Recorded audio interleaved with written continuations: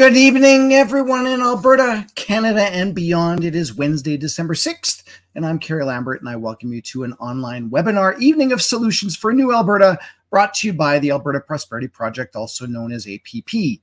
APP's purpose is to educate, inspire, and unite all Albertans, businesses, and organizations to protect their prosperity, individual freedoms, rights, and sovereignty by empowering the Alberta government to restructure Alberta's relationship with Canada. Of course, we couldn't do this without your help, and we do ask that you do jump over to our website. It is albertaprosperityproject.com, and where you can buy a membership for 1 year for $20, 2 years for $30, 3 years for $40, or you can make a donation there as well. We're also asking people to please register for the petition to force a referendum on Alberta's independence. And you can go on the Alberta Prosperity Project website, or you can go to bit.ly/AB vote yes. Tonight's episode, go back to that again. Tonight's episode is called When People Speak, Change Happens. And that's exactly what happened at the United Conservative Party's annual general meeting on November 3rd and 4th, when our guest, Rob Smith, was elected president of the UCP Provincial Board of Directors.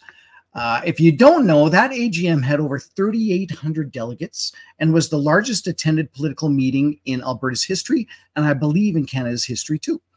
Rob is also a founding member of the Olds Disbury Three Hills UCP Constituency Association Board of Directors, serving on its executive since inception. Representing a CA, Rob was one of the dissident CA presidents who started in 2021, pushed for the earlier UCP leadership review to better represent Albertans, and we all know how that turned out. And of course, we're going to be inviting Rob on, and we also have APP's interim CEO, Christopher Scott, who will be joining us as well. This is a live webinar, so we encourage you to ask questions and make comments throughout the presentation. Just put 3 question marks before your question, so it'll be flagged, and we can quickly view the questions. And with that, I will now bring on Rob and Chris. Good evening, gentlemen. Good day. Good to see you, Chris and Kerry. Excellent. Thanks for joining us. Yeah, you've had a very busy, I'm going to say almost 2 months, because there was the month leading up to the provincial, well, to the AGM, and then obviously with what has happened now, right? In the last month. I mean, and there's been a lot of stuff that's happened in terms of the UCP, and we're going to find out exactly what the board does in terms of that stuff, because honestly, we really don't know. And I think that's the important thing. So we as in the royal we, Chris and Marco van Hugenbos actually did a series called Getting Candid with the Candidates.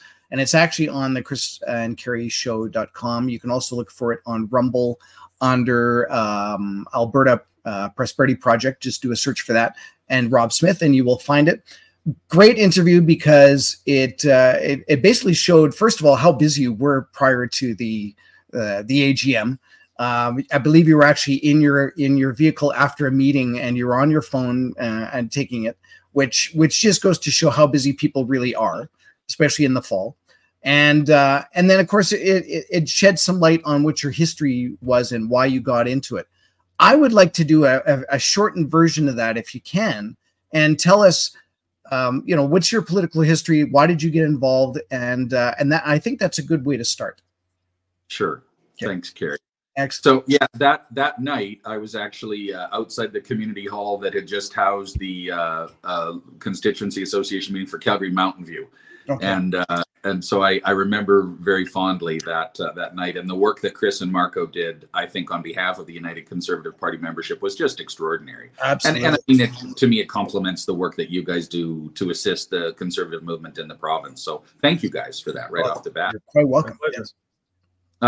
From a political perspective, and Kerry, I can't really explain where the idea came from, but from the time I was very, very young, I was motivated by the political process. The first thing that I really, really remember was, and when I was a little kid, we had Prime Minister Trudeau, not dissimilar to today. I think maybe you two, perhaps in your youth, remember a similar circumstance. Yes, when absolutely. when Ottawa was not considered the friend of Alberta in any way, shape, or form. Yeah. And it's interesting how, when we want to talk about progress and the passage of time, that it feels like 50 years on, we're in exactly the position that we were in those early to mid 1970s. In fact, maybe even worse now than we were back then. But the thing that I truly remember was when Robert Stanfield resigned as leader of the federal Conservative Party, and then there was a leadership review, and I remember watching that leadership campaign where Flora MacDonald ran and Joe Clark ultimately. That's right. Yeah. Brian Mulrooney ran as well. Yeah. And I thought Flora MacDonald was the best choice because she seemed to me to be the most like my grandmother. And so from that point on, I was equating kindness with politics, perhaps the misguided priorities of like a 5-year-old. Mm-hmm. But from that point on, I was just motivated, and so. Back then, you could become a youth conservative, both provincially and federally, at the age of 14. So in 1982, when I turned 14, I joined both those parties and started to attend as many conventions, AGMs, leadership reviews as possible.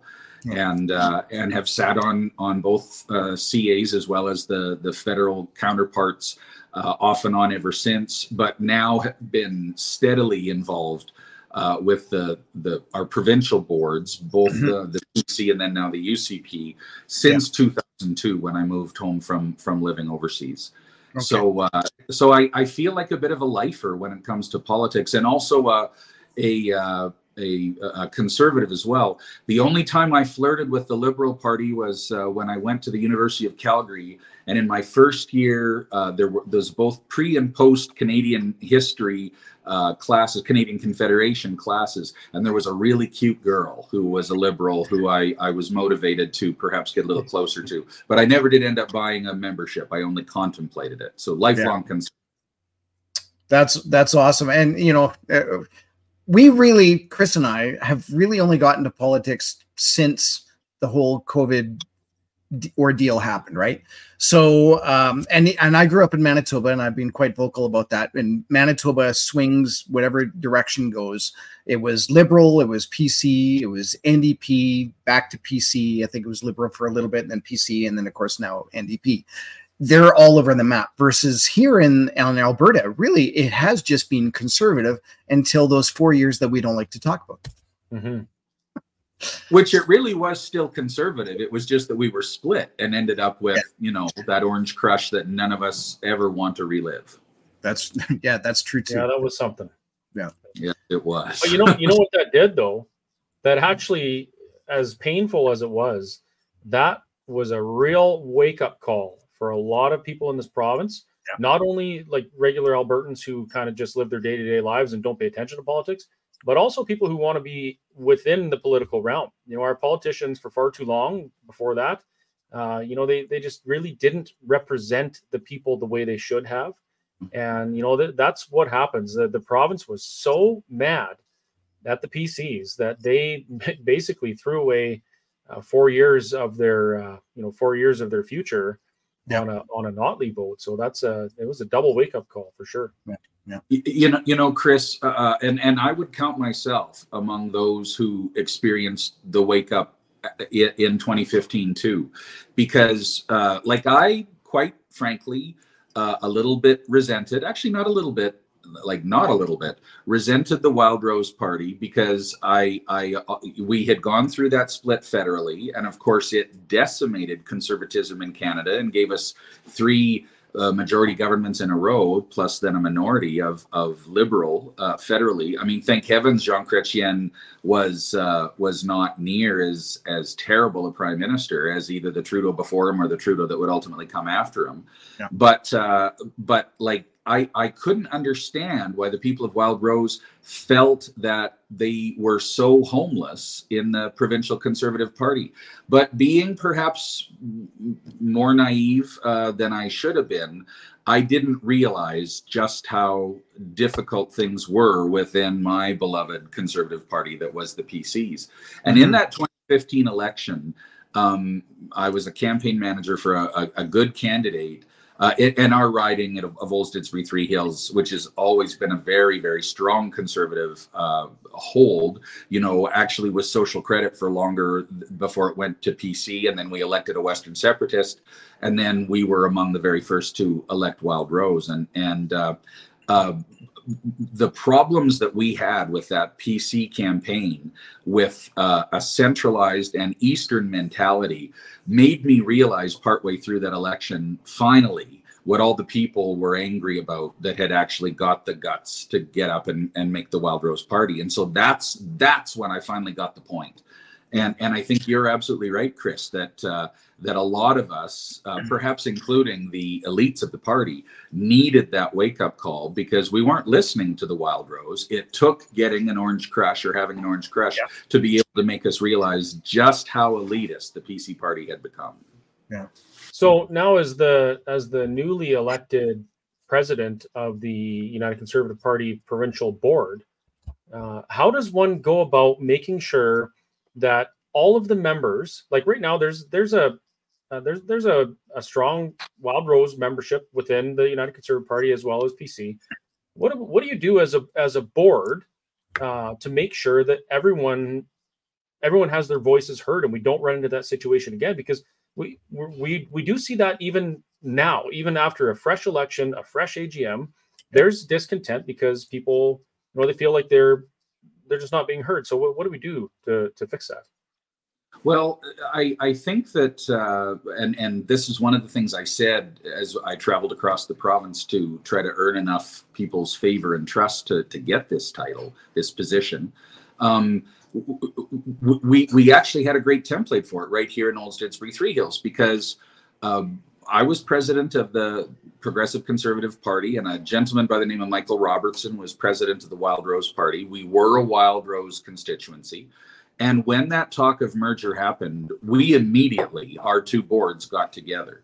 And so we actually were ahead a little bit of the provincial merger. We had held our founding AGM with Old Didsbury Three Hills before the province did. We had actually come together with our interim boards before there was terms in place, because we just thought it was so very important. And the interesting thing about that is that even though, half of those people that came together on the interim board were very proud Wild Rosers and the other half were proud PCers, we never had a single battle about that, because we recognized that while there might be 2 or 3, maybe even 4 out of 10 areas where we didn't agree, that there were like 6 or 7 or even 8 that we did agree on. And we realized that as conservatives, we have this tendency to become completely disparate and incapable of cooperation and collaboration based on those 2 or 3 or 4 things. That's ridiculous. Let's focus on the typically fundamental things that hold us together. And so from that point on, the idea of Wild Rose directors and PC directors completely disappeared. We had maybe a couple individuals that wanted to hold on to kind of some old PC mentalities, but everybody else on that board of 30 plus our MLA were 100% united and cooperative from the start, and recognized we were now UCPers.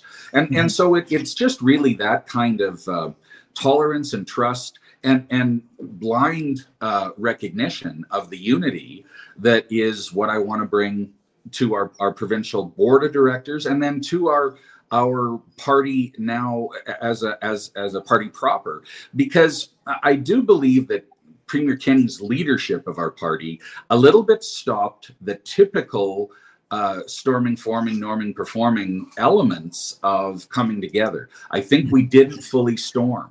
And you can't stop people from storming. And so the pandemic response and that autocratic leadership style made people storm. And that's, I think, where the Alberta Prosperity Project comes from. I think that there were a lot of other grassroots conservative-based movements that come about as a result of that. When you two talk about being relatively new to politics, I think that you are 100% reflective of tens of thousands of Albertans who I refer to as new conservatives that have always been people who were conservative, but not from an organized perspective. And so you wanted to storm. You wanted to make sure that that conservative values, conservative mentalities, and conservative practices was the everyday practice in this province. And thank heavens that all of you opted to do it within the United Conservative Party rather than creating another party like Wild Rose or like Reform or just like any other alternative. So, and I think that what we saw at the AGM last month was an absolute reflection of what the United Conservative Party is. And so to those individuals who said that those that attended the AGM were not reflective of the party, I categorically object to that mindset, because I think it is reflective. And I don't think that we are bad conservatives. I don't think we're intolerant. I don't think that we have mindsets that are about exclusion. I think we're actually all about inclusion. And so I don't think there's any real secret recipe to keeping the board together or even keeping the party together, other than just to talk about the fact that, you know what, folks, on 6 or 7 or 8 out of 10 issues, we're all on the same page. And I think we just need to assert that internally and ensure that that's what we focus on, and we will be united. Yeah. And see, this is where an issue like the COVID-19 scenario really separates the wheat from the chaff when it comes to leaders. That was an opportunity for a leader like Premier Kenny. He could have, ex-Premier Kenny, he could have exercised good leadership, and instead of dividing the province, which he did, he really did that. He actually spoke in a manner that divided the province. We needed a strong leader that could keep us just Albertans throughout that, right? Yeah. And that's what's going to really show in the next 3 years under the leadership of Danielle Smith. If she is an effective leader, she will be the catalyst that brings the people of Alberta together and unites them on those common ideas, and gives them kind of the leadership they need to work together, even though they don't agree on everything. So that's going to be a real report card for Premier Smith, in my opinion. Because there certainly are a lot of divisive issues these days, and it's not like 70% and 30% anymore. It's 49 and 51, and that's a really tricky scenario to be a leader in. Yeah. So, Rob, I wanted to ask, so you were voted in as president of the provincial board, and then what happened? Like, did you have meetings? Did you talk to the premier? Like, what happened to you this month is kind of what, in a nutshell. So one of the things that happened right immediately is we did get together as a full board. We were only missing Premier Smith because, of course, she had headed off to the Maritimes, I think, for a First Minister's meeting. But we did have both Jackie Lovely and Shane Getson, who are the caucus representatives to the provincial board with us. So we had 19 out of our 20 directors. We just had a brief conversation while we were still at the BMO in Calgary. But then we kind of got down to work. And so we had a Zoom meeting as a board on the Thursday night following AGM, and then we would have another one a week after that. So we've had 2 Zoom meetings. A number of committees are starting to form. Our VPs like Sonia Egi-Samu with fundraising, and Patrick Malkin with membership, and Samantha Steinke with communication.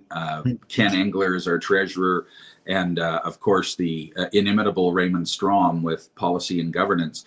Those individuals are striking their committees, and the PPGC, or the Policy and Governance Committee, they've met already twice through the month. I've been with them a couple times, and all the regional directors immediately reached out to all of the presidents they have within their 5 regions, from South, Calgary, Central, Edmonton, and North, and they're having meetings now on a monthly basis. So I would say that business as usual started like the day after the AGM was done. Personally, I reached out to Jack Redekop, who I only narrowly defeated to become the president of the board of directors, to see if Jack would assist me and advise me as the president of our provincial board on Calgary matters. And he hastily agreed to do that. And so I really appreciate that. Folks like Rick Orman and John Williams, who also ran, are collaborating with Sonia Egi-Samu and myself to work on some other initiatives. So I think that we're finding that many of the people that ran are still going to be strong contributors to our party moving forward in the areas that I think best reflects their ability to make a difference. And of course, I started having people reach out to me immediately, a number of which are about truly political issues that are within the purview of the government, less so within the purview of our board of directors. Yes. But I do listen. I do my very best to listen. Yeah. And that's a good question just there. So what exactly can the board do versus what we know anything that goes into the legislature, that's how things become law. But what do you guys do to influence that, or what can you do? Well, like our real focus is the health of the party. And I mean, so we want to work on fundraising, and we want to work on increasing the strength and quality of our communications with our membership across the board, and shoring up the strength as well as the funding of our 87 CAs around the province. And this is absolutely our primary focus. But just last night, I was at Fresh and Local in Calgary with a group of very, very strong conservatives, all of which are UCP members. And Daryl Comic, who organized this event, he said to me, how are you going to ensure that the policies, the 29 out of 30 policies that actually passed at AGM, are going to make it onto the government's legislative agenda? And while we have, I think, only a limited ability to do that, this provincial board is incredibly committed to ensuring that the voice of our grassroots membership, like our 80,000 members across the province, is heard, and that it has an impact on the government. And so we will be pushing on both Shane Getson and Jackie Lovely, who sit as members of our board of directors, as well as Premier Smith, who is the leader of our party, to ensure that those ideas are making their way into caucus discussions and cabinet discussions, and hopefully onto their legislative agenda.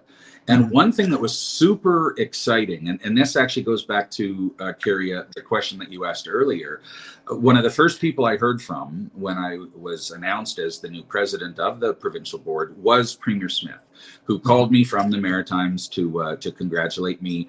And in either that conversation or one that happened just a day or two later, she challenged me, and I've since turned that on to VP membership Patrick Malkin, to ensure that there is a time on the agenda for the AGM next year where there is the opportunity for the Premier and or affected cabinet ministers to actually address the policies that the membership of the United Conservative Party approved at our convention, so they can give status update. And I think that the idea of having our premier say, please ensure that we have time to, offer a report card, or at least just to give an update on where we're at with these, is truly reflective of how committed to the grassroots and to the members of the UCP she is. And I thought that was really exciting, and I really applaud the premier for that. Yeah. Because I remember before the AGM, I think we went from like 130 policies that were at least presented down to 30. And even when we were at the AGM and we were talking about, so how do all 30 of these, if they went through, and of course 29 did, how would they actually go through and become law and talk about in the legislature? Because each one of those policies could easily be talked about for weeks on end, right? And so having said that, what does the board do in order to, I mean, you kind of answered that already, but to make sure that these policies actually do go forward? Well, Kerry, as I mentioned, and I'm glad you reiterated the question because I missed a very important part of that. We definitely want to make sure that stays front of mind for the three members of caucus that actually sit on our provincial board. But one of the other things that I mentioned last night, and I've mentioned lots of different places, is we all, as constituency associations and as UCP members, need to recognize we have a role to play in ensuring that those policies do have the best possible opportunity to become part of the legislative agenda, which means if we're on a constituency association board that has a UCP MLA, we need, every time we get together for CA meetings, which for some CAs, many of them is actually monthly, which is great, They need to remind their MLA to ensure that this stuff gets talked about. For those that actually don't have a sitting MLA, they need to work with their surrounding constituency associations or their regional directors to ensure that that continues to be pushed, and maybe write letters of support. And just, none of us are registered lobbyists, but we all have a lobby responsibility because we are active members of the conservative community, and we are UCP members. So to ensure that the will of our members has its best opportunity to perhaps become law, we need to make sure our politicians remember. And I'm not saying that they are negligent. That's not my point at all. You had pointed out, Kerry, there's only so many bills that can make it into session. Yeah. And we recognize that the government's job is to prioritize that stuff. Mm-hmm. And we know that one of the things they've said is that while those policies might be the will of the UCP membership, they are elected to represent the whole of Alberta. But the comment that Daryl Komek made last night that really stuck with me is he said, shouldn't we challenge the politicians on that? Because are those just reflective of the United Conservative Party membership? Or is it not possible that those are reflective of the province as a whole, recognizing we are a conservative province? Mm-hmm. I mean, put us all together, we are majority a conservative province. There's no question about it. Mm-hmm. So I kind of think the argument that what the membership approves in terms of policy within the United Conservative Party not reflecting Albertans, I think we can push back on that because we know our province, and I think we know those are the values of our province as a whole.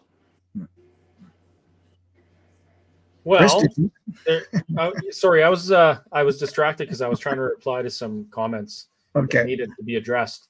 So I want to go a little bit further into how we get some of this policy into legislation. Now, one of the things that's on my radar is I feel like there's some policy missing that needs to be tabled at the next AGM. I want to see a party governing this province where democracy is extremely apparent in all facets of its tenure. Like, I want the people to be able to, elect an MLA on their campaign and on their platform, their values and principles, and then hold them to those values and principles and to their platform throughout. Right? How many times have we elected somebody to represent us, to be our voice, to find out that they were never planning on being our voice, and our voices aren't heard? I mean, that's what we saw largely under the Kenney government, for sure under the Notley government, and even in the previous 44 years of conservative government in Alberta, a lot of people felt like that. So I want to see that change, and I've realized that the power of the people is not only present at election time in checking the box, but in forming the policy that guides and governs the actions of those who we elect to represent our voice. So that for me is key. So, knowing that there's a board that believes in democracy and having people's voices heard, that gives me a lot of hope. And there are people in this province, all over this country, that have lost hope in the process. There are plenty of people, even in this webinar, they're commenting, you can't win. You can't win playing in their sandbox by their rules. Everything needs to change. And I just want to remind people, we have this structure, this system that we've kind of built for ourselves or allowed to be built around us. And it's what we have right now. And I, for one, I'm not going to stop working and doing everything I can to fix things from within the system, because we've learned if we bring enough people with us and we show up, we can change things. And when people speak, change happens. That's really what we're doing here. That's really what we're talking about is, not just taking the bull by the horns again, but, taking the bull by the horns. We've just been along for the ride, and it's time to change that. So it's cool. It's cool to hear that the provincial board directors are, they're listening to that type of discussion. Well, and Chris, like really, really committed to it as well. So I think it's not being terribly critical, recognizing that UCP is a young party, to say that we have perhaps not always even abided by our own governance that has been put in place. And so one of the things last weekend, the 17 members of the provincial board of directors elected by the UCP membership, we didn't have our two caucus representatives, and of course, Premier Smith was at COP28.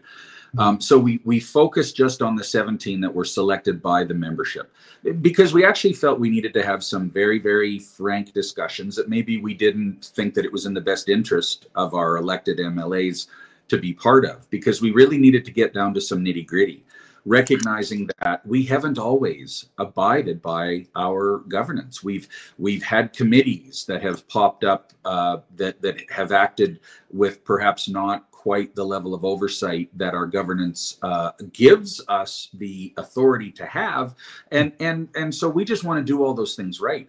And I think, Chris, you're right on the money when you talk about the cynicism of people with respect to politics and politicians. And I think a huge part of that is about there's this old mindset. I think it was perhaps from Governor Cuomo in New York, where he said we campaign in poetry and we govern in prose. And I think that people have gotten very tired of that. They want people to govern the same way that they were attracted to be voted on in the first place. And so this is a board of directors that is 100% committed to the work of the party happening like last month and this month and every month through 2024. And we want to be door knocking, and we want to be spreading the United Conservative Party message and building on creating converts, both in those constituencies where we are not fortunate enough to have a sitting MLA, as well as those that we want to ensure that we retain in 2027. And the thing is, it's not just the 20 of us on the board that are talking about that. We're of that mindset because we're hearing from people that were candidates in Edmonton that they'd like to have their candidates now, that they want to be right on the ground now, trying to do that work for 2027. And for the number of ridings that we lost in Calgary, which is as conservative a city as I think exists in the world, they want to be doing that work now in places like Calgary Mountain View. And so if there's, and I believe actually, Chris and Kerry, that this again comes back from the get up off the couch mentality, or the get away from the complaining around the kitchen table mentality that has been kind of a generational situation that we've had with politics, and roll our sleeves up and make stuff happen. And so when we've got members, right now 80,000 members, a year ago it was 140,000 members. We have a goal that we're going to get back up to 250,000 members within the next year and a half, to get those people doing the groundwork to make people into converts, and to talk about the fact that this United Conservative Party is their party. It's not a scary bunch of people that want things that are dissimilar from the values of virtually every one of the millions of Albertans there are. And that has to happen now. And we hope that bit by little bit, that can build up some trust and some recognition that the cynicism goes away. And we hope that that does have an impact on our politicians as well. There's no question, because then hopefully they are also a product of all of these tens of thousands of conservatives across the province that are doing this work every day in the 87 constituencies around our great province. Yeah. Right. So you're the board is responsible for the health of the party, building the membership, creating a strong party. My goal is a little bit different. Now, I believe that I'm about building the movement, right? The movement of people who want to be involved and are working towards a solution for this province.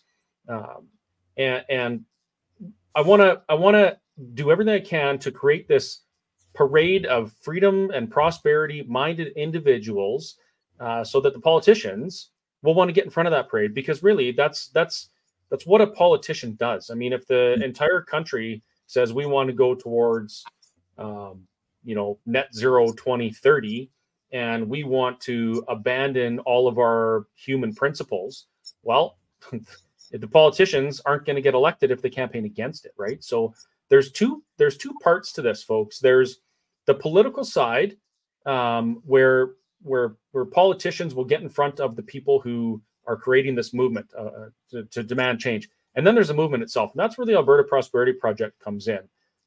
We are nonpartisan, but we have a duty to engage with the governing party because we want to make sure that our policies and our ideas and our members' voices are heard within government.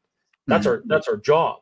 And right now, again, we have a very unique opportunity. Even the premier, she wants Alberta to be better. She wants to do everything she can to make this province better, and she's trying her darndest to do it in the face of quite the woke mob. That's a lot of chore for her. So, there's people that say we need to put our differences aside, but we also have to understand there's more than one thing going on here. Like that party, the UCP, took an absolute beating over the last 3 years and just recovered with some fresh faces and some renewed interest and some changes that we were looking for. But really, we have to continue building the movement that demands change, that puts us back on a path of prosperity and human values, right? So that's kind of, for any of you folks that are wondering what our place as the Alberta Prosperity Project is in engaging or talking with the United Conservative Party, that's where it is. We are nonpartisan, but we understand that the government is making legislation. And if we can do something to be involved and encourage other people to get involved and bring policy and legislative ideas to the table that better the province, that's our duty, and it's yours too. I actually like it when people comment their frustration so we can deal with these things, because that's a problem, right? The voter apathy and loss of faith in government is a problem. And the first stage of finding a solution for a problem is figuring out what the problem is. Yeah. And so that's something we can deal with, I think. Yeah. And really what I was going to say too is that the Alberta Prosperity Project, of course, we're talking about sovereignty and empowering people and educating Albertans as well. And this might be a little bit of a sticky thorn to say, but it's not necessarily that we're all UCP supporters, right? I think we would end up trying to work with whoever was in government, whoever was the leading party. So if it was the NDP in this situation and we were having the same conversation with Rachel sitting in front of us, actually it wouldn't be, because I'm not even, they must have a board, but I don't know. Oh, it'd be Gil McGowan, my friend Gil McGowan. Probably would be Gil. Gil wouldn't be on this show, but we would definitely be having this conversation and trying to work with them to uphold values that we believe in. And essentially the ones that did go through in terms of policies at the AGM. So, and again, having said that, so I'm not going to mix words here. I'm definitely one of those guys that supports the idea of sovereignty, and if it ends up being some sort of a separatism, well, then so be it. And we would definitely let the people of Alberta handle that decision and make that decision. So having said that, what would be the course of action as you know it if something was to happen with that? So we know Danielle has already gone back to the government and said, no, get out of our resources, get away from our we're not doing the carbon tax, et cetera, et cetera. If it came down to that fact that, you know what, the only option that we would have would be to have a referendum on independence, where would you stand? And there is no right or wrong answer. I just personally want to know. Kerry, it's a great question, because my response is a little different today than it would have been before this whole process of running for the provincial board. I had the great honor of serving as the chief executive officer of the Canadian Angus Association for 7.5 years. So that's a national agriculture body. It's one of the largest livestock registries, not-for-profit organizations in the world. It's a phenomenal group that supports a great group of Angus breeders and producers across the nation. So I was able to travel our country through that professional responsibility and just see how fantastic our country is, and to experience the hospitality and tourism and learn more about agriculture and trade and industry development and business development. And so like I have an incredibly high degree of appreciation for our nation as a whole. So I've never considered myself a person who thought Alberta should be independent or its own sovereignty. But when this process started, and I decided in very early September that I was going to run, and I went to a number of conservative groups that were bringing together 100-300 people, a lot like you two, fairly new to the political process.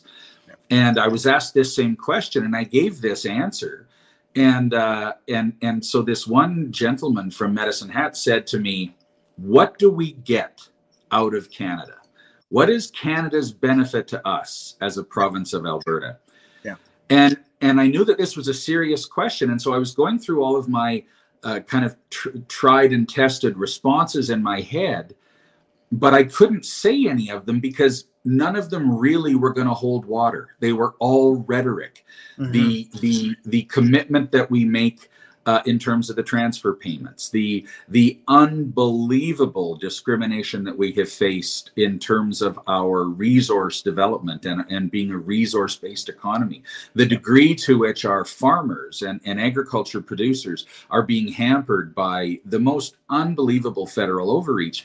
And so for the first time in my life, I actually got thinking, perhaps we could be better doing it on our own, or doing it in collaboration with some of our other provinces, or having some kind of an independent arrangement where we're collaborating with certain states on certain trade issues. Yeah. So, Kerry, where I stand on this issue is, and I hate the fact that we are so undone by an unbelievably unjust federal government. Like, I do believe that a federal government under Pierre Poilievre, which I think we all have a very strong belief, knock wood, will be the next government. We're still 2 years out from that. So, I mean, what more damage can happen to Alberta in that time frame?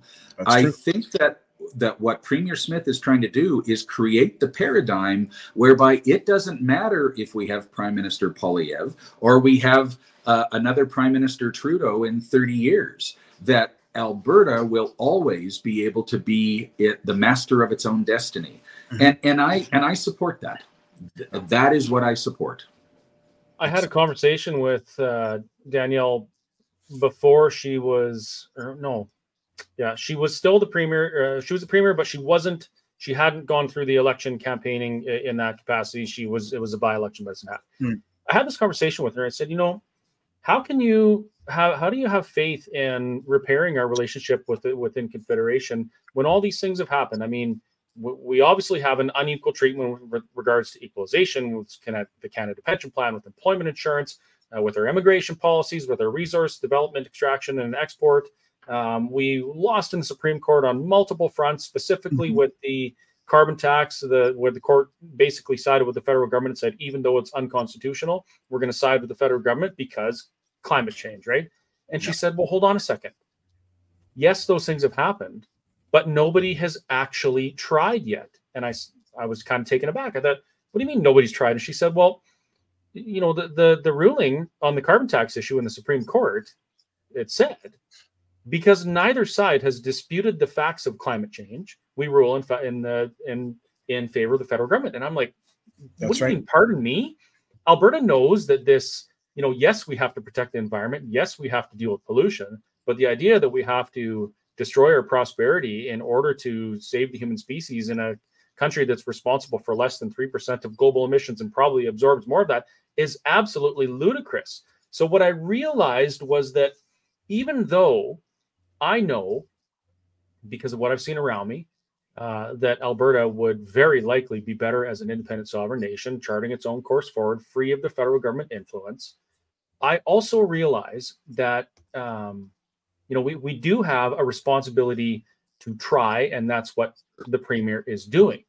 Yeah. I want to make sure that Alberta is prepared in case we cannot stand up against the federal government and they want to take us down a path that will, destroy our prosperity in this province. Mm-hmm. And also, as I traveled across the country with Kerry, bouncing around that picker truck, I met thousands of people from all over Canada, including some Quebec separatists and some Quebecers that used to be separatists, but all of the sudden weren't, because they saw people coming together across Canada, realized that, hey, you know what, we are actually the same. This idea that Quebec and everyone else is different is just ludicrous. Mm-hmm. I realized somebody has to stand up to the federal government, because there's a lot of people in this country who are going down this path as well, and they don't want to go. You think Saskatchewan wants to do this? You think most of British Columbia, Lower Mainland, yeah, they want to go to woke hell, but the rest of them, they sure don't.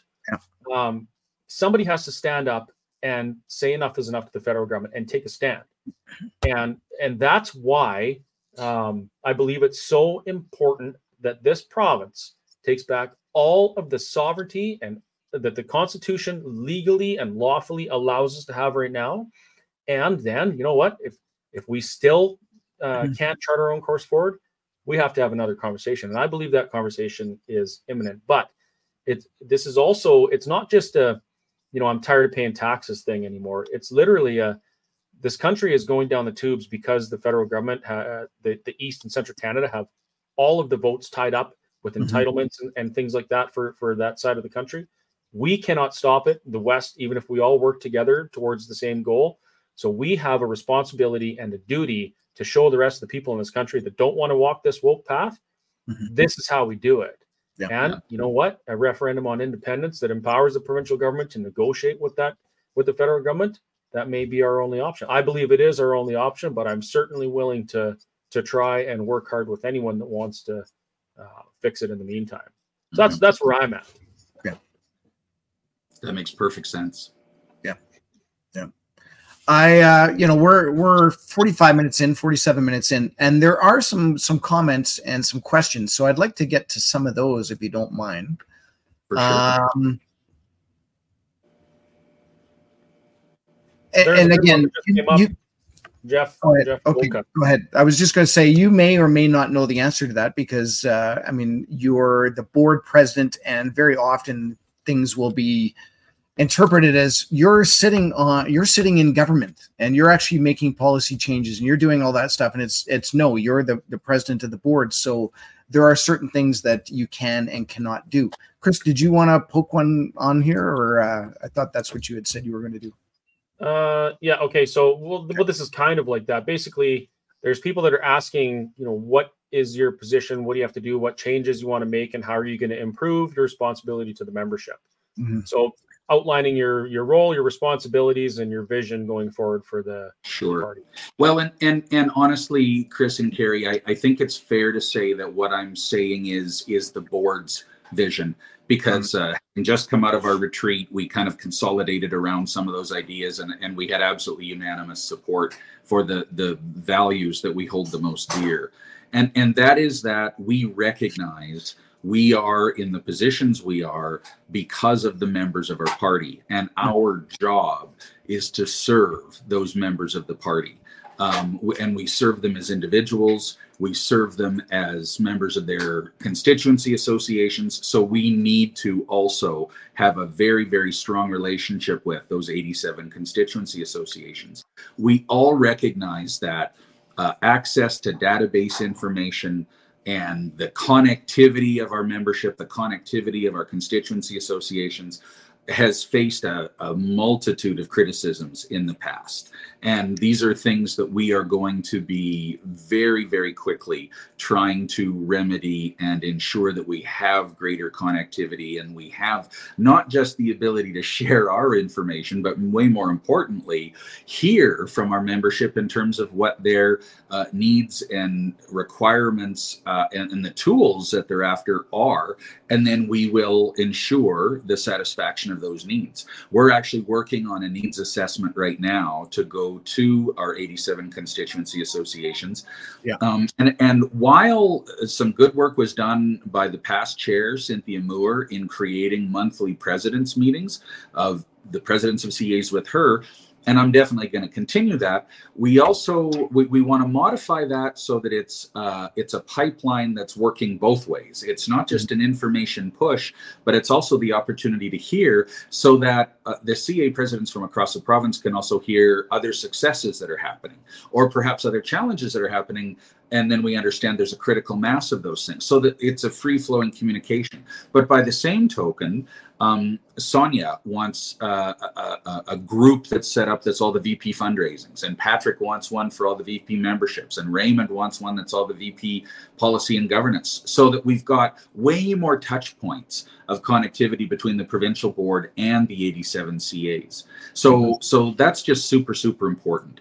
I think that while the provincial board is, in terms of its terms of reference and our bylaws, we are a governance board, we also recognize that in terms of those portfolios of our vice presidents, that we're probably going to have more active VPs than maybe the party has had in the past, in terms of liaising a lot more through Dustin Van Vudt, our executive director, and his staff team, and then also the committees that are actually made up to work on fundraising events and work on communication strategies. So I just think this is a board that's going to be probably reflective of our membership, particularly that new conservative membership, of people that actually want to be involved and they want to make stuff happen with other people that's going to lead to tangible results. So if you want to talk about what's basic to us as a member, as a provincial board, is we want to open the United Conservative Party up, so that everybody who's a member and everyone who is a potential member knows that they can access and they can come in and they can share and contribute, and that there is no vice against them for doing so, whether they are a person who first bought a membership in the PC party in the 1970s, or whether they were someone who broke away in the early 2000s with the Wild Rose Party, or whether there's someone who's just got out of high school and they want to be involved politically for the very first time. The United Conservative Party is the home for them, and we want to welcome them and make them comfortable and give them the opportunity to have a voice, and for us to reflect that voice. So just a quick point here, Gordon Tabachnik, I think you asked a question that I missed, so please put it up again and I will do my best to present it to Rob. I do have a question though, Rob. There's a lot of comments in here regarding the policies. My friend Steve asked, hey, these policies got passed at the AGM, and we touched on it a little bit, but I'm going to turn that question around. So the question is, when will the policies that we voted on as a party at the AGM when will they come to fruition? But I'm going to frame that in a different way. What do we need to do as members or Albertans to make sure that those policies make their way into official government policy or legislation? Be actively involved in being a proponent of those policies. And whether you want to take one policy and make that be, the kind of standard bearer that you're focusing on, or whether you want to take 5, I think that's probably a little easier than all 30, or 29, I guess I should say. But we as a provincial board are absolutely going to advocate, but advocate to your MLA, advocate to the ministers. There is no question that critical mass leads to response. So if you write letters to the affected ministers regarding some of those policies that we passed that had to do either with health, or whether they had to do with education, there were a lot to do with education and advanced education. Do not hesitate to put as much pressure as you want on those ministers, because if you're relying just on the party board to do it, honestly, it isn't enough. We need our MLAs pushing for that, so you need to push your MLAs. We need our ministers to recognize the need to put some of this stuff into legislation, so contact them as well. And we know that there is a certain amount of legislation that does come out of the Premier's office, or at least some influence on legislation as it's coming forth from the ministers. So don't hesitate to include Premier Smith on some of the distribution of your stuff. And I would suggest sending those as an individual email or an individual letter each time, rather than just copying 35 people on something you send, because I think that might be fairly easy to dismiss. But we all have a role to play. And if we all actually push, that's the best way to make this stuff into reality. So just to sum that up, I think we need to create the parade that the politicians get in front of. We need to build a movement and show them that we mean business and that we can agree on these things, and we can use our collective voices to demand they do it. If we bring enough people, they will do it. That's right. Kind of how politics works. It's just a math problem. Yeah. Right?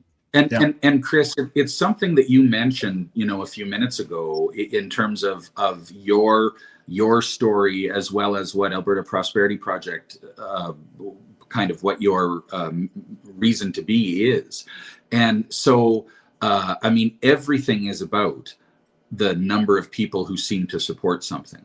So, I kind of think that perhaps over the last 20, even 30 years, politicians, I think we've kind of backed off on engaging with politicians in quite the way things happened in the 50s, and perhaps particularly the 60s and even into the 1970s. And I think while we've come into this age of these extraordinary fast communications, we're actually way more disconnected than we used to be.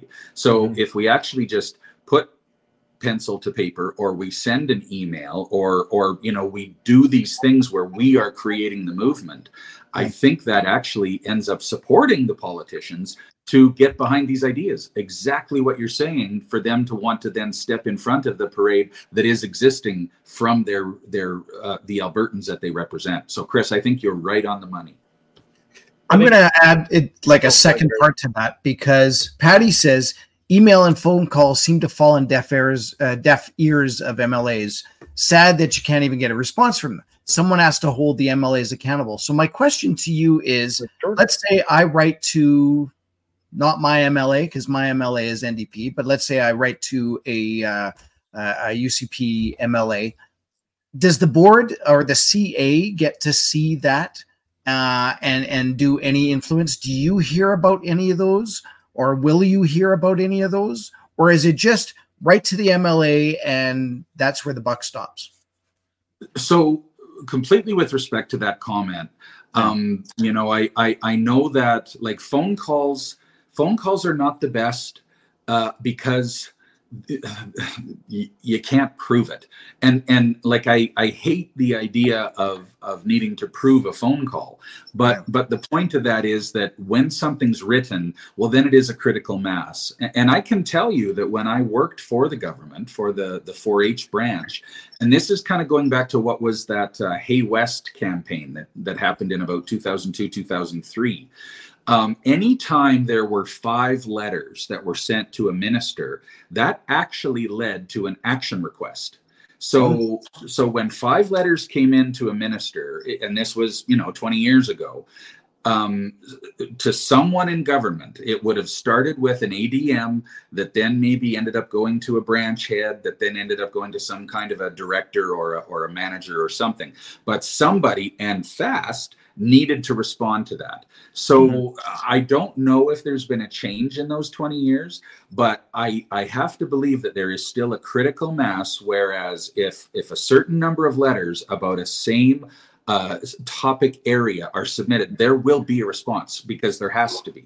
Okay. So I mean, maybe that's a little tougher in health, and maybe a little tougher in education, just because they're such massive ministries. But I mean, you can't ignore 50 letters, right? Like, there's no way you can ignore that. No government can do that and be conscionable. So that's I still think it is the right way to go. They can do it for a time. Kenny did that for a time, but look where that landed him. Yeah, that's right too. Yeah, that's true.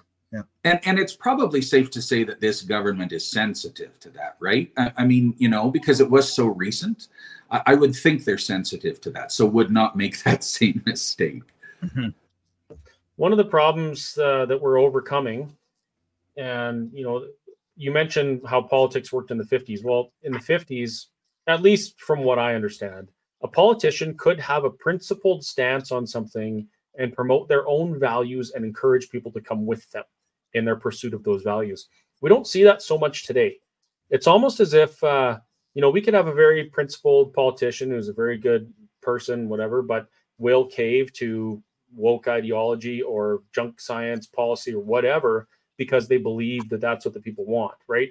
So we also, there's another part of this that we don't often think about, and that is we have to be willing to give our politicians the courage and encouragement to stand up for good values and good principles. We haven't done that, but the other side has been very, very noisy. There's two different things here. There's an apparent or a perceived, what was the word you used, Rob? The perceived, like what people want, and the reality of what people want. So this, we've had lots of lobbying and foreign funded interference and propaganda put out in this country and in this province that has made it seem like Albertans want to pursue unsustainable green tech or carbon taxes or these types of things, the own nothing and be happy scenario. But that's not the reality. The reality is that Albertans want to be prosperous and chart their own course. So we spend a lot of time focusing on how we're going to hold our MLAs accountable, how we're going to fire them if they don't do good, but we forget that it's equally important to encourage them or give them a pat on the back when they're doing something good. Everybody needs that. And I think right now, with that 49 to 51% split that we see, being an MLA is almost an unwinnable position. And I can't even imagine having to deal with that type of thing every day, only negative things. Like, we got to make sure that when politicians are doing the right thing, that we support it and we commend them for it. Chris, it's such an important point that you raise. And one of the things I'd like to suggest with respect to that as well is in Canada, we are polite. And I mean, we're renowned around the world for being so polite. Yeah. But sometimes that also means that when we're faced with opposition to what is perhaps even a deeply held principle, we do back down because we're polite. We're not actually wanting to enter the fray of opposing that individual and forcing a confrontation. And as conservatives, we also have a very strong fiscally responsible mindset. And while I believe that all of the conservatives I know are as compassionate as any left-leaning people that I know, in fact, I think they're probably more compassionate, to be honest, and more empathetic, but we're not defined by that. We're defined by fiscal conservatism. So I think that it's also very easy, coupling that with being polite, to, when you are faced with wokeism, to a little bit back down and perhaps even overcompensate for what are your own deeply held principles, because the way that's been put in the woke style, you are feeling like, well, geez, maybe I am holding a deeply held prejudice that I didn't realize that I had. And I think that part of what you're talking about, in addition to supporting our MLAs, is, and I don't think this means we're being in your face or that we're being lacking in humility or anything. I think it's okay for us to be proud conservatives and stand up for what we stand for. We had a couple of transgender individuals that attended our AGM, and I'm hoping to actually visit with both of them still in the coming weeks. And I've found out that I actually know one of them from when I went to university and didn't realize it at the time. But I was very delighted to hear that even though those two ladies spoke against some of the policies that were put forth, and they failed in what they were trying to convince people of, that friends of mine spoke to both of them afterwards, some of our fellow members of the provincial board, and those individuals felt very well treated. They felt very at home at the United Conservative Party AGM, and they left it feeling like stronger conservatives than they did when they came, and they felt treated with respect. And so to me, if we're conservative and we treat people that maybe don't hold some of the same ideals as sacrosanct with respect, what's wrong with us being proud conservatives and not backing down in the face of the green activism that wants to say that we have no climate plan and we're ruining the planet? So, Chris, I'm just wanting to say that to kind of enhance a little bit what you're saying, that I think it's okay for us to be proud conservatives, which I think we often have not been, particularly in recent years, because we're so defined by fiscal conservatism. That's an often overlooked part of being conservative. As a conservative, I say, stay out of my life, leave me alone, let me do my own thing, let me make my decisions and be accountable for them, and Yes. prosper or consequence, right? But we forget that we need to allow other people to do the same thing, right? And the transgender issue, that's a good example, right? Maybe we agree, maybe we don't agree, but really, whose business of it is ours, because we're not in their body. And you can stomp your feet and say whatever all you want, but that's what being a conservative really means. And it goes right into the families, the conversation. We as conservatives, many of us have a problem with what we see going on in public libraries, with kids being exposed to things they shouldn't be exposed to. And we forget that their parents are bringing them there, right? Yeah. As a conservative, don't you dare tell me how I have to raise my kid or what I can teach them. We have to remember that we have to extend the same respect to other people, regardless of whether or not we believe or are aligned with the way they want to bring their children up. And sometimes it's scary and it's a sad thing to watch, because we see the consequences of some things, and it's not pretty. But that's the double-edged sword of conservatism. Yeah, that is true. I do have another question here. So we talked about the 29 of the 30 policies, and if they finally get to be a bill and get brought up in the ledge. But here's a good question, and I don't know what the answer is, so hopefully you do. Stephen asks, are the Conservative MLAs required to follow what was voted on in the AGM, or can they end up acting independently and even in opposition to some of the policies that were passed?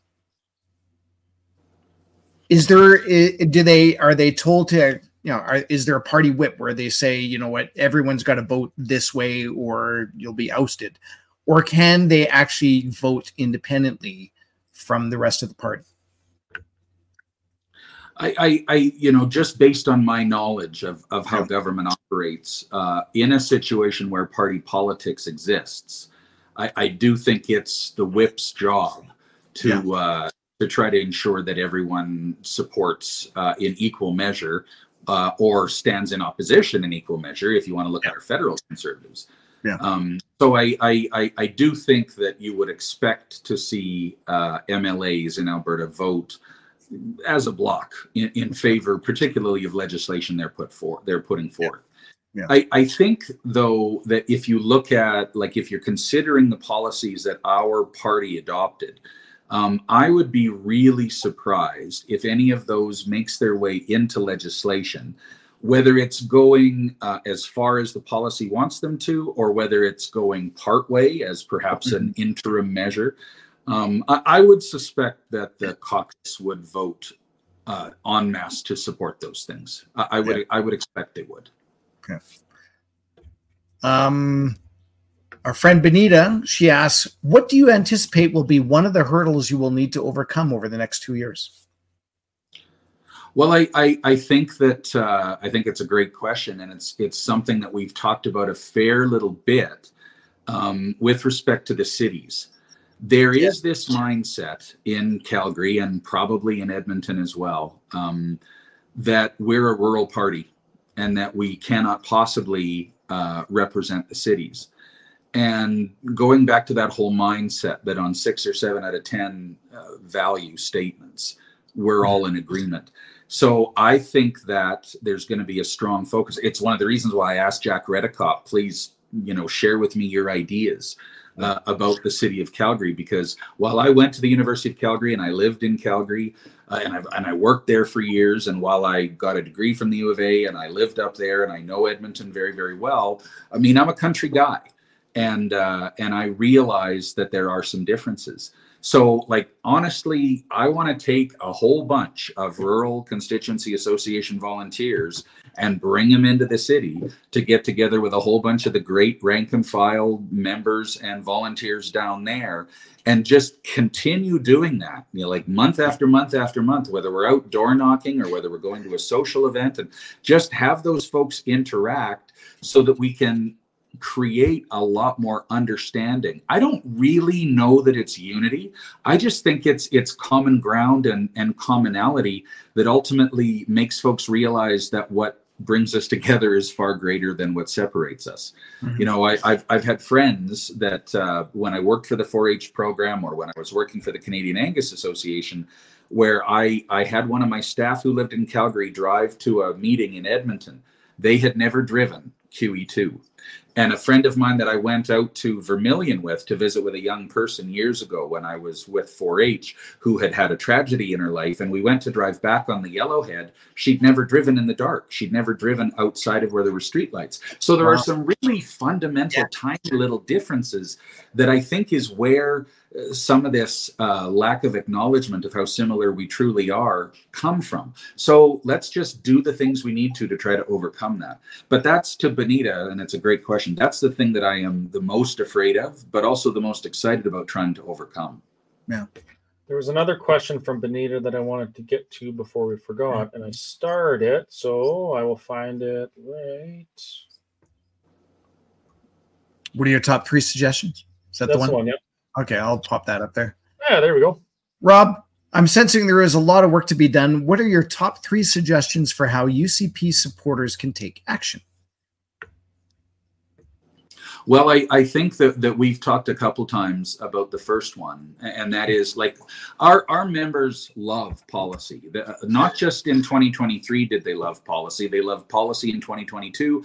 I think they've loved policy every time we've got together, even before we had what I'd call those new conservatives. So I think the first thing to stimulate action is if you want to support those policies, do the pushes with your MLA, do the pushes with ministers, get your CA involved, and try to shore up our membership to make sure there's that many more people that are wanting to support those policies. The second thing is certainly get involved with your constituency association, because there's this kind of mentality that we're busy for a year around election, and in 3 years we do nothing. We don't fundraise, we don't do membership drives, and we want that, if that is in fact a thing, we want that to be something from the past. And so we want to be focused on door knocking and membership recruitment and conservative values recruitment and spreading in Edmonton and in Calgary and all across the rest of the province, like tomorrow, the next day, and throughout 2024 and 2025.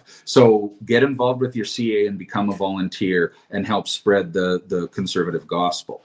And then I guess the third thing that I would say is, and this is something that's going to come up, we have CAs that would like to declare their candidate for 2027 right now. And I was thinking that we could probably do that. And I can tell you that the board is very, very committed to a fair and open candidate selection process. And it's probably going to look different and under different timelines than it has in the past.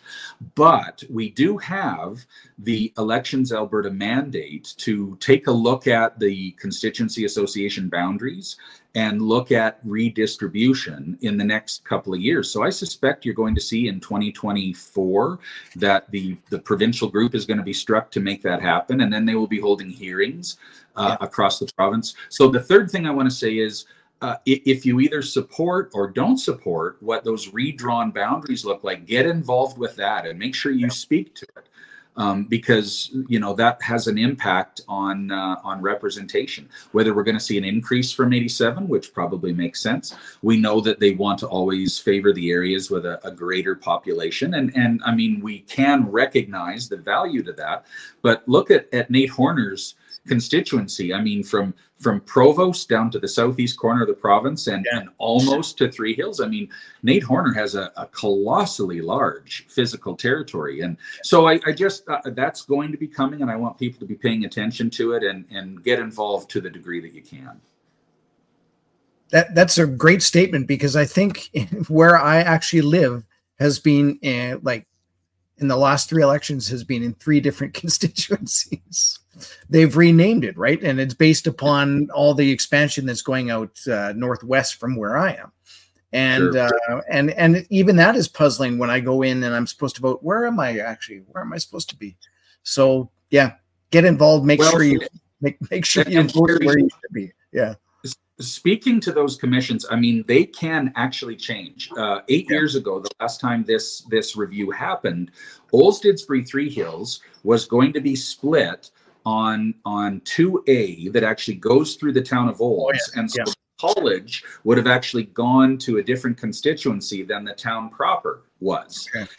And so we were fortunate to have an individual that I think ended up sitting on the provincial commission that spoke very seriously against like that was just a ridiculous idea, and they were able to get that changed. So it's not like these things are so set in stone that that logic and reason can't have a positive impact on them.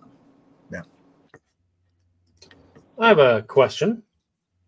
So if the UCP provincial party takes note that there is policy recommendations or legislation being tabled that is obviously not, from the voice of Albertans, and is instead, from an outside organization that we don't elect and are not accountable to us, is there anything that the provincial board can do to try and ensure that all legislation and policy that's presented within the legislature is to our benefit and not an ideological driven virtue signal from an unaccountable entity outside the province? And I'm pretty sure you know what I'm talking about. Yeah, I feel that yes, absolutely, Chris. I don't think the government, honestly, the current government, is very interested in situations like that. But if for some reason something like that happened, the provincial party in representing its membership, I think would be pretty sensitive to something that seems like there's an ideology behind it that isn't consistent with what the majority of our membership would like, and we wouldn't have any trouble questioning that. And like, so being a CA president, representing a CA that had lost confidence in Premier Kenny and the leader of our party, Kenny, and decided to push back. And when nothing was happening with that within the party, we decided to go public. I hope that something like that never happens again, because I'm hoping that the lesson that was learned from that by the party and by the politicians is pay attention to your base, pay attention to your membership, and respond to them in the manner that they expect to be responded to. And I don't think any of us were ever trying to hold anybody's feet to the fire. I think all that we wanted was just to have reasonable conversation and reasonable discussion. I think that if any party, conservative anyway, in Alberta, decides that they're going to start doing things that don't seem to be consistent with the membership, I believe the membership will push back. And I think that the membership now, the new Conservatives, will be more apt to push back than perhaps they even were 2-3 years ago. And that's why I'm confident that our politicians are mindful of that and know that that doesn't just reflect the new Conservatives, but that is in fact reflective of the bulk of Albertans, the bulk of Albertans that gave them a majority mandate. And so they will be thinking about Alberta as a whole with the legislation they put forth. Yeah, and even at the AGM, we saw the membership put some of those things into policy, right? Like we had policy on 15-minute cities. We had policy affirming parental rights. We had policies basically standing against these outside influences that want us to do things that are not, it's not what we want, right? So again, bring enough people. There's 4.5 million people or so in this province, and half of them vote or something like that. And of the half that vote, maybe 10% of them get involved in day-to-day politics. Doesn't take much to move the needle. And Chris, you're entirely right. And something that I think is important to note too is, for some of those very topics you were just talking about, we have some precedent set within our nation. I always like it when Alberta is the leader, but color me completely surprised when New Brunswick Premier Blaine Higgs does what he does back in June with respect to those discussions of family. and what that means. And I mean, he even had a bit of a caucus revolt, but in the end, the people of New Brunswick are supportive of what it is he said they were going to do. Look directly to the east of us and what Premier Scott Moe has done with respect to that very conversation. And I mean, they've taken, I think, the national lead on ensuring that no one will speak for children more than their families will. So, I mean, when those precedents already exist, why would Alberta ever not want to continue to do the same thing when ideologically that's very, very much who we are? Mm-hmm. And Benita is correct here. The conservative momentum in BC is growing right now by leaps and bounds. I would say that the conservative momentum globally is growing in leaps and bounds. Well, the pendulum swung off really far to the left at one point here, and it's coming back. And there's, I mean, Rob, did you attend the Ben Shapiro thing in Calgary? Yeah. I'm sorry? Did you see Ben Shapiro in Calgary by chance? No, I didn't. No. So Kerry and I we attended the Ben Shapiro event, and he described Donald Trump, who was like, he's almost a cartoon version of a conservative, as a throbbing bright orange middle finger to the left. That's kind of the type of thing we're seeing. I mean, people are so annoyed with the things that have occurred over the last 10, 15 years that we're starting to really make some waves. All over Europe, people have been voting to reject the globalist agenda. Netherlands elected a kind of a far-right conservative government. These things are, Alberta elected a conservative government. Saskatchewan, British Columbia, their conservative movement is growing. As a matter of fact, the Conservative Party, I think, is growing faster than it has in the last 30 years there. It's things are changing. So, for those folks out there that are really frustrated and just want to give up, my friend Maria, I forgot to put the question up there, but she said, so what do? We just work for the next 3 years and try? Well, yes, that's exactly what we do. We work, and we work at it, and we keep on going, and we don't stop. And you know what? If it's not successful this way, we're going to be successful another way. But I want to try this first. Yeah, 100%.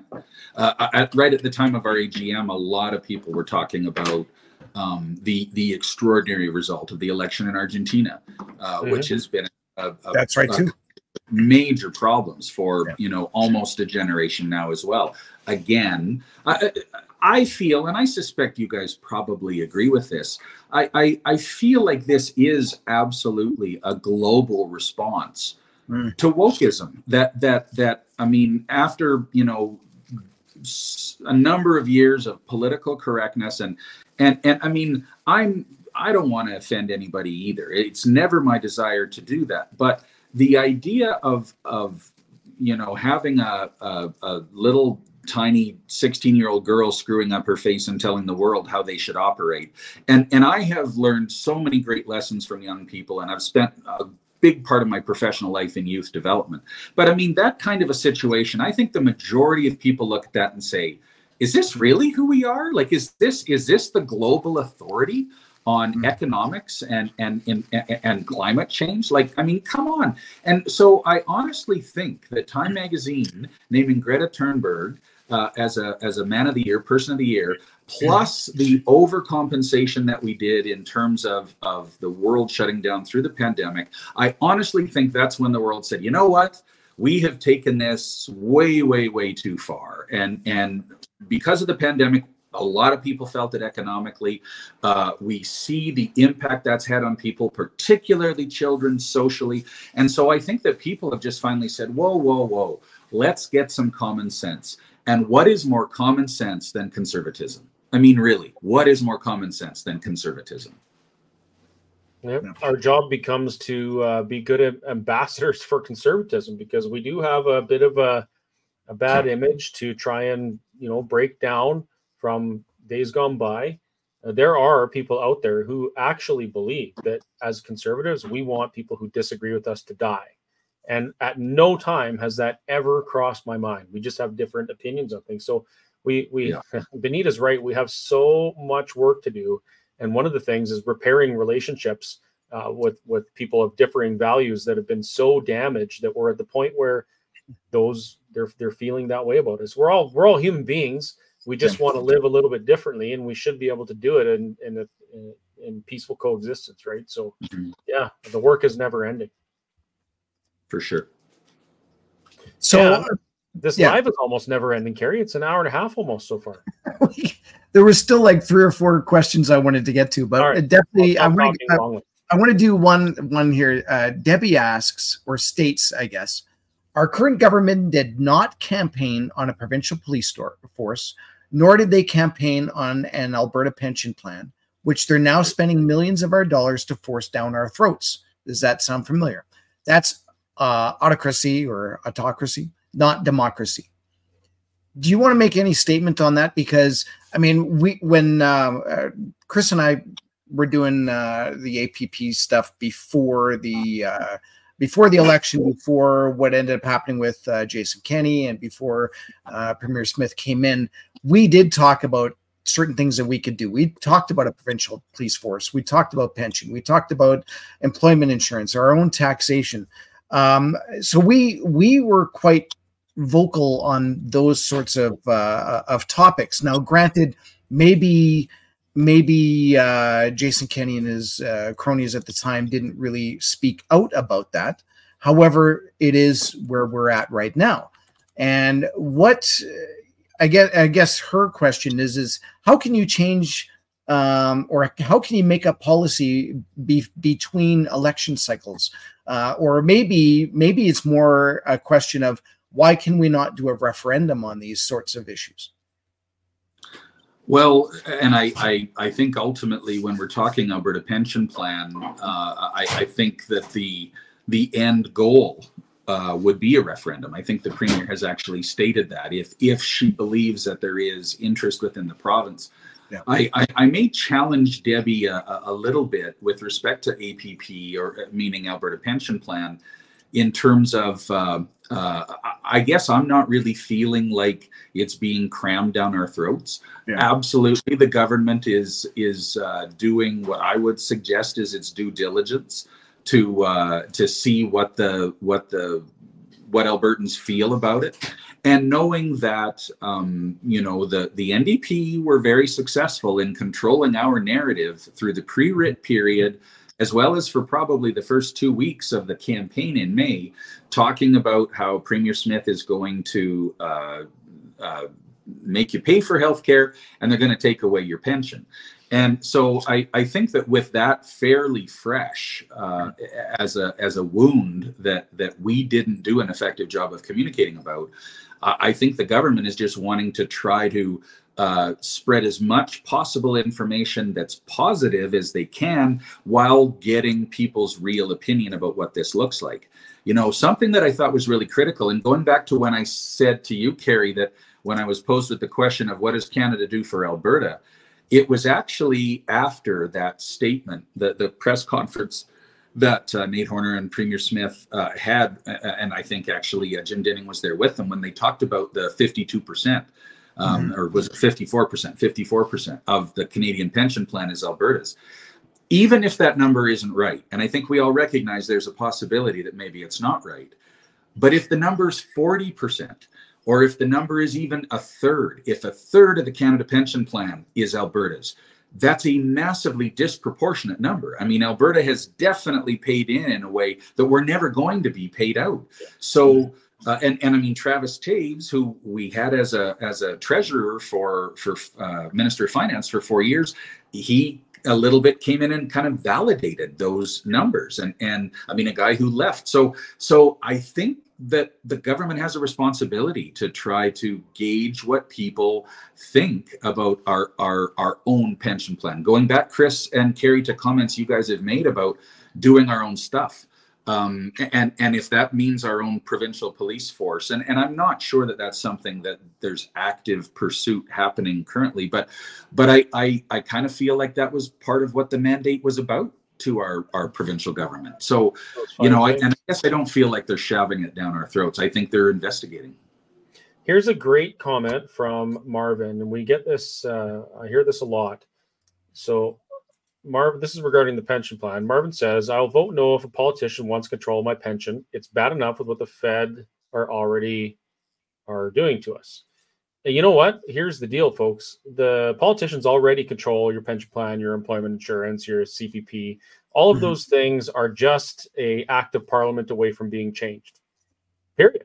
And they don't even have to ask you. So my question is, why in the hell would any Albertan who pays into any of those things be willing to let the federal government control them, knowing that an act of parliament can change them at any time, and we cannot affect parliament and tell parliament to go the direction we want them to? Why would we allow those things to be controlled by a federal government that we cannot influence? The difference is all of those 5 things: pension, policing, immigration, tax collection. I always forget the 5th one. All of those things, if we did them here in Alberta and you as an Albertan don't like how it's being managed, you get a bunch of people together, you show up, and we change it, because we can change things within our province. Unfortunately, we can't change things within Confederation. So that would be my answer to Marvin. Politicians control your pension already. Best have it where we can control our politicians. True. Yeah. Sorry, I said I wouldn't talk longly, and I just did again. Wow. No, but that's a great response, Chris, and it's very important for people to understand. And I'm not entirely sure, because I mean, our Canadian pension plan is this nebulous thing because it's over in Ottawa.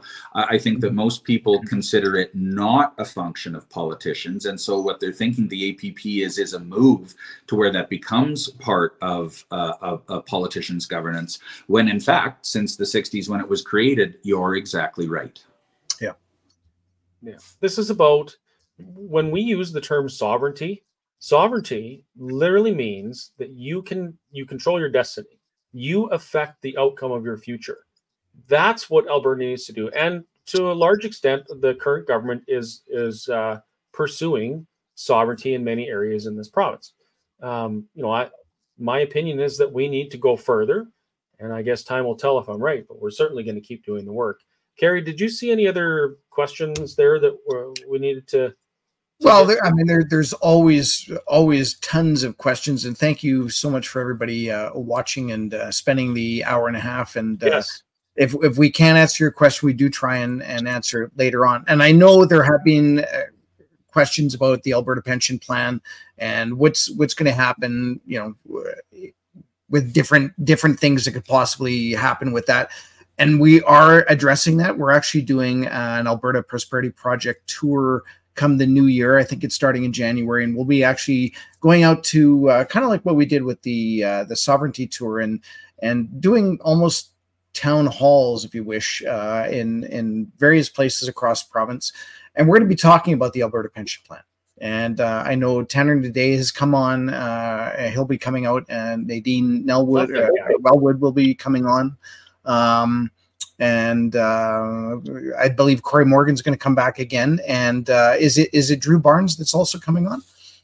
Possibly. I'm not 100% sure yet. Yeah, because he was part of the Fair Deal panel, which actually we were kind of addressing in a lot of these discussions that did happen in 2019 and when the Alberta pension plan was talked about before the election. So it would be great to have his input, and I mean, obviously they've crunched the numbers on their end. So, but it wasn't the government. That was the consulting firm that the government commissioned to do it. So that's something people have to understand. This isn't the government saying this is what we should do. This is a third party reporting to the government, and the government using it to tell the people of Alberta what the options are. That's correct. I stand corrected, obviously.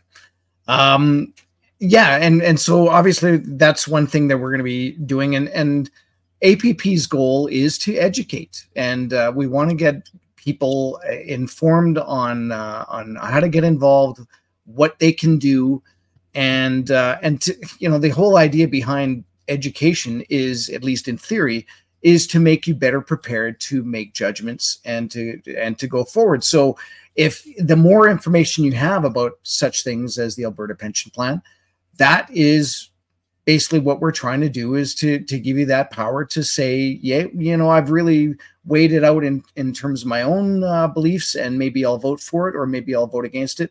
But the idea is just education. So yeah, allow Albertans to have informed consent. That's important. that's right. Yeah. Kids, any kids out there or people with, that don't like nasty language, close your eyes for a moment. I got to bring this up. Our friend Stone says, I don't need a pension if they just stop taxing the beep out of me. That is true. That is true. If you tabulate all of our taxes that we pay in this country at all levels of government, it's almost 75% of the fruits of our labor go to support a government or a bureaucracy in one form or another.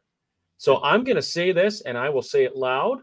And this is a message, some education for our politicians and the premier. Do not put the gas tax back on.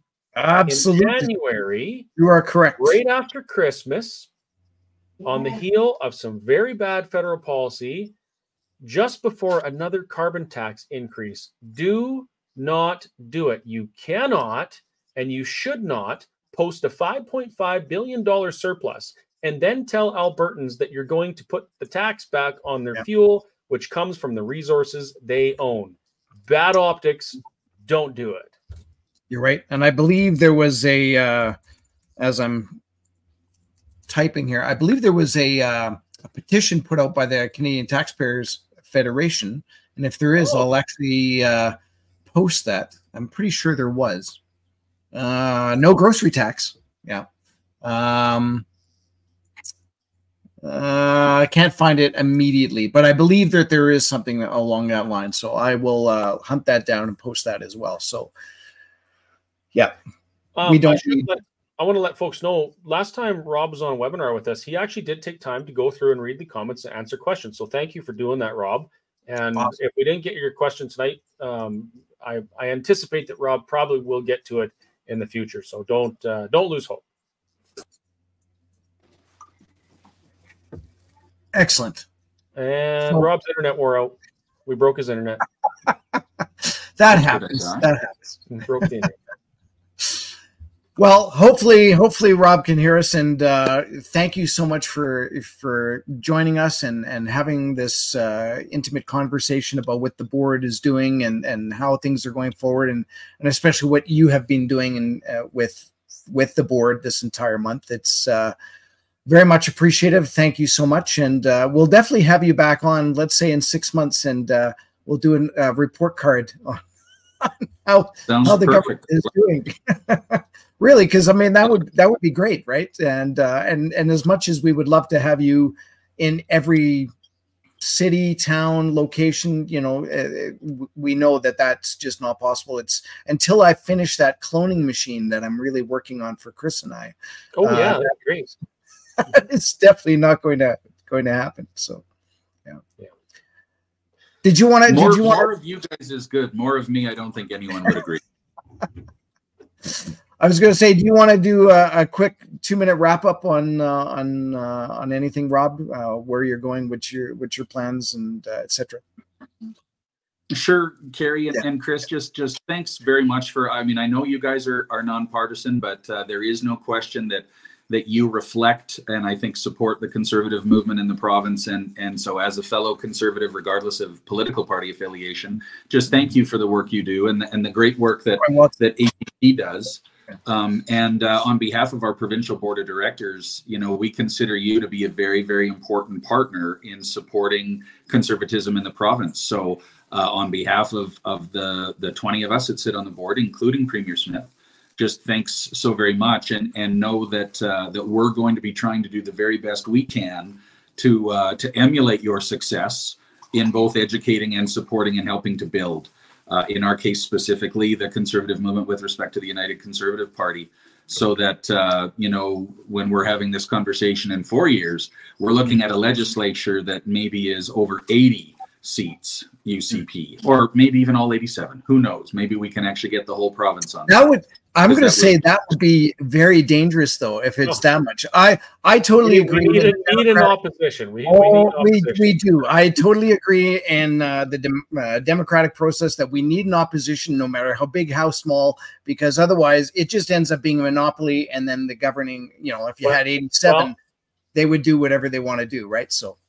Opposition of 7 is perfect. Yeah. I would laugh out loud for sure. Yeah. Lolling all day long. Yeah. Funny. Thanks, guys. Oh, thank you so much. Yeah. Just so everybody knows that we do these Wednesday webinars every Wednesday. That's why they're called the Wednesday webinar. And next week we actually have I actually have to look up his name, Matthew Mitchell. And the topic is, what is socialism really? And what we've experienced for people in Poland and Estonia who were forced to live under socialism, and how did their lives materially improve as soon as they were able to transition to a market economy such as Canada. So that would be that's going to be quite interesting, because again, we've heard stories about say Eastern Europe countries and people coming over here. We've heard about people that may have come in from South America, but it'll be an interesting conversation to hear, you know, what's actually happening in terms of socialism around the world, and hopefully it doesn't come here if we have anything to say with that. So yeah. So having said that, thank you again, Rob, and best of luck, and may not see you before Christmas, so Merry Christmas to you. Do I get the Merry last Christmas word? to you guys. Yeah. Well, do you want the last statement there, Chris? Do I ever not? I'll make it very quick. Thank you all for watching. Thank you, Rob. Thank you, Kerry, for being so forthright in your questions and answers tonight. We appreciate it, and when I say we, I mean me and all of the viewers and Albertans. Folks, if you like these webinars and you find them informative, please consider joining the Alberta Prosperity Project in our mission to build and work towards a sovereign Alberta, whether within or without Confederation. I'm certainly not going to mince words about that, but I will say, as the CEO of a nonpartisan educational society, I am more than happy to support individuals, politicians, parties, whatever, who are moving this province towards sovereignty and a more prosperous future. On the other hand, if we find that the government or people or politicians are not doing that and they're not listening to the people of Alberta, I am more than happy to work my ass off with other groups to remove them or make them change their ways. That's what being nonpartisan is about. So for now, I absolutely 100% support what Rob and the provincial board want to do for this province. I think they really genuinely want to make things better. And you know what? I will support policy that the government brings forward that benefits the people of Alberta. And I would, I hope that you folks will as well. So again, if you like what you see, you want us to continue doing it, please become a member, consider donating, consider sponsoring one of the webinars. That is the only way we can keep doing those things. And with the membership, it's not that we want your $20. We actually need it to keep the lights on with this project, to get around the province and do these things. We are not funded by the government. We're not funded by anybody except for members and the odd benefactor or business person who believes in Alberta prosperity. So we need your help to bring this message to the people of Alberta. And as we're seeing, it is vitally, critically important that we bring this message and we bring this education to Alberta, because the other side is in full swing. Yes, they are. With propaganda that is not in the best interest of the people of this province. So we have a duty to push back against that, and we're going to be the tip of the spear to do that. So please help us do it. And that's all of my words all used up. Thanks, Chris. Thanks, Rob, and everyone out there in podcast land. You guys have a great night, and we'll see you next Wednesday, if not sooner. Cheers.